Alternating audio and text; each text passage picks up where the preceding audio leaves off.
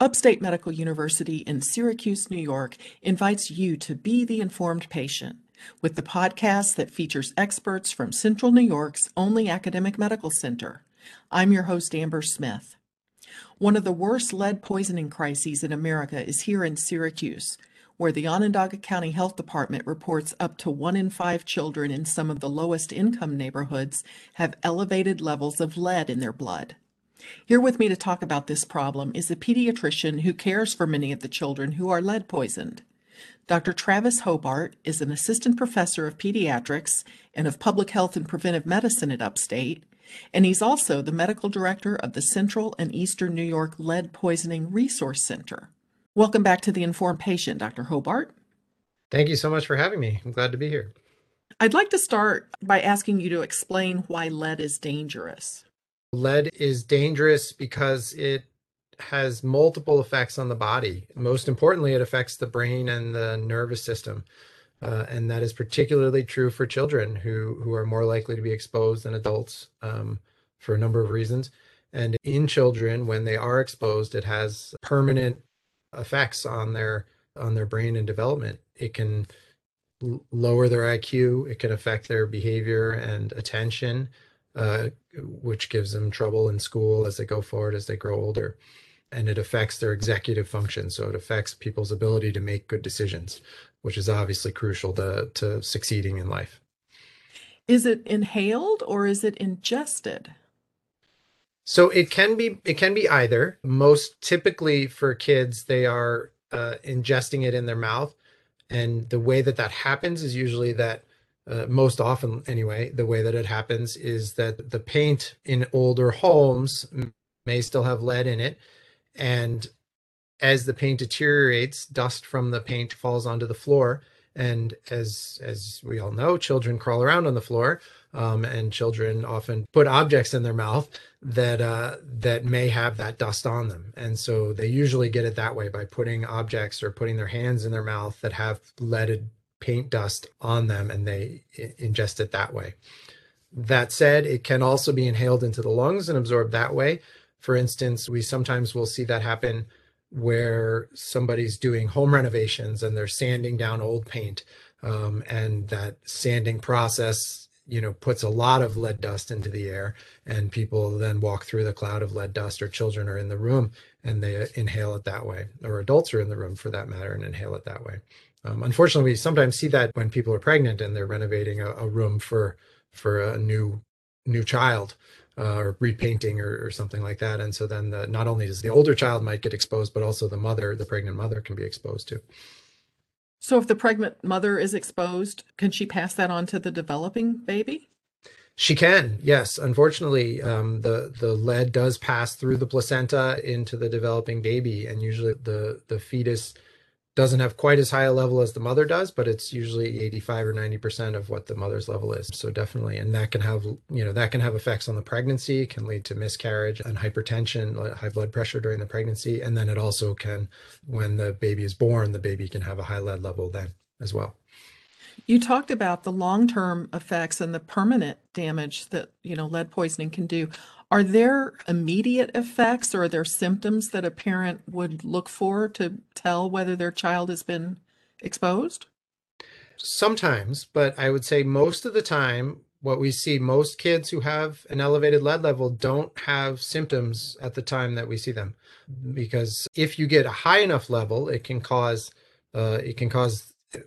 things as bad as seizures and what we call encephalopathy, which is brain swelling and brain problems along with those seizures. And it even can cause death in some cases, but that's very rare. The most of the time at lower levels, the most common symptoms that it can cause would be things like constipation or abdominal pain, things which, while maybe a problem, are not exclusive to lead poisoning. And many children that we see in everyday practice have abdominal pain or constipation. And so it's really hard to pick out a child who has lead poisoning based on symptoms alone. And for that reason, and maybe I'm getting ahead of to another question you're going to ask, but for that reason, we recommend that everybody get tested. All the kids get tested at age 1 and 2. And that's what the state requirements are in New York State, that all kids age 1 and 2 get tested, and that pediatricians are asking these questions when kids are from 6 months to 6 years old, asking the questions, hey, do you live in an old home? Do you have paint that's breaking down or flaking off? And other questions that might be a warning sign for a kid that might get exposed. So it sounds like you generally discover this through the blood test, the routine blood test. Yeah, that's correct. Yeah, most of the time we don't know until we do the blood test. Why is the lead poisoning such a problem in Syracuse? So the main reason that it's a problem in Syracuse, and I don't want it to be exclusive to Syracuse, unfortunately, it's a problem in many cities in the Northeast and the Midwest. And the reason for that is that our housing is very old as a whole. If you look at the housing in the city of Syracuse, about 90% of it is built before 1980. And the reason that that time frame is important is because lead paint used to be used regularly inside homes in residential for residential use, but that was banned in 1978. So if your house was built from 1978 onwards, then it was not, lead paint was never used inside your home. But if your house was built before then, which, as I said, about 90% of the houses in Syracuse were, there may well have been lead paint in there. It doesn't guarantee it, but it makes it more likely. And the older your home is, the more likely it is that lead paint was used. So if you live in an old home, it's probably been painted since then, probably many times, but Mhm. maybe the lead paint, the original lead paint, maybe wasn't removed. So would it still potentially pose problems? So we know that painting over the lead paint does contain it in the wall. And so fortunately, if you live in an old home and the paint on your walls is in good shape and it's not flaking off or breaking down, then you're in good shape.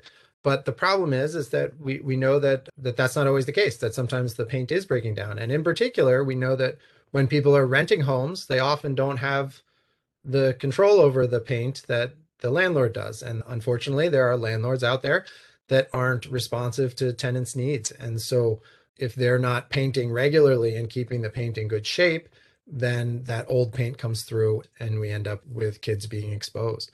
And then another place that sometimes we see the paint breakdown or more often, and I should say, is in doors and windows, and that's because they have moving parts. And so as the doors are open and closed, as the windows are open and closed, the paint gradually breaks out and the layers get worn away, and you get to some of that older paint. And windows in particular, if you have a very old window, it usually has a storm window, the old sort of, I think that I forget what they're called, but the old windows that have a storm window and then a main window, and that in between area, while people may paint the inside of the window and people paint the outside of the window, they aren't always painting that in between area. And so, that's okay as long as the window's closed. But if it's a hot summer day and you open the window, then that paint that might have deteriorated in there might come into the home. If you're living in a home that might have old lead paint, another couple things that you can do for your family and for your children.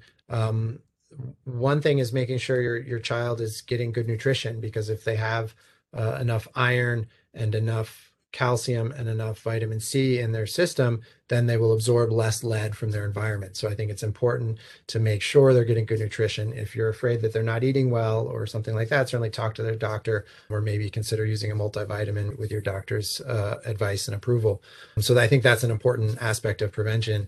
And then the other thing that I would recommend for families to do is, if you think that there's lead paint in your home, it's important when you're cleaning to do it with a mop or a wet wipe rather than a broom, because if you sweep up the lead dust, it just kicks it up into the air and then it resettles down on the floor. And so the important thing is to mop it up or wipe it with a wet wipe so that you're getting it out of the environment and keeping your kids from being exposed. And we've talked about like Syracuse and cities, but is this a problem in rural or suburban areas as well, or potentially? It is, yeah. And we do have children every year that are exposed in suburban and rural areas as well.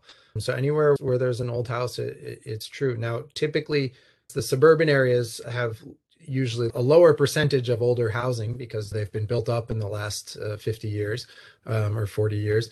But that's not to say there's none. I live in a suburban area and my home has even old windows that have lead in it that I know for a fact. The rural areas in particular, when we do sometimes see kids that come that live in a farmhouse or something like that that's been around for 100 and 150 years, and they often will have lead paint in those places too. I think The difference is that, of course, in the city, more people live in the city, so we often see, higher numbers there, and also more people usually rent homes in the city, where again they have that lack of ability to make the repairs that are needed to keep the house up to date. What can you tell us about the lead abatement and control ordinance that the city of Syracuse passed a couple of years ago? Has it been helpful? So yes, I'm very hopeful about that lead ordinance. I think it's en route to being helpful, let's say. What the ordinance does is it requires that homes are inspected. I believe it's every 3 years, that rental homes are inspected every 3 years, and that they're on the rental registry, so that we are sure that if there's a lead issue that comes up, that gets identified in that 3 year period, and the landlords are then responsible for fixing it. And so that's great. And that's the kind of model that has been done in other cities as well, similar models to that, of making sure that these houses, these rental homes, get inspected regularly to protect the children that might live there.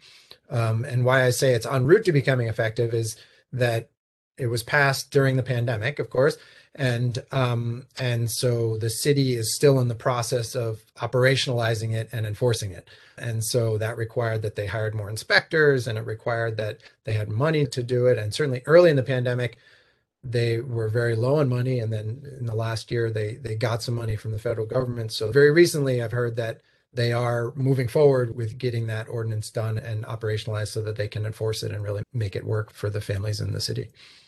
Is there any way right now for a potential tenant to know ahead of time if the apartment that they're thinking about moving into is a lead hazard? There are a couple ways that it might come up. When you're buying a house, the previous owner is supposed to disclose if there are any lead hazards in the home.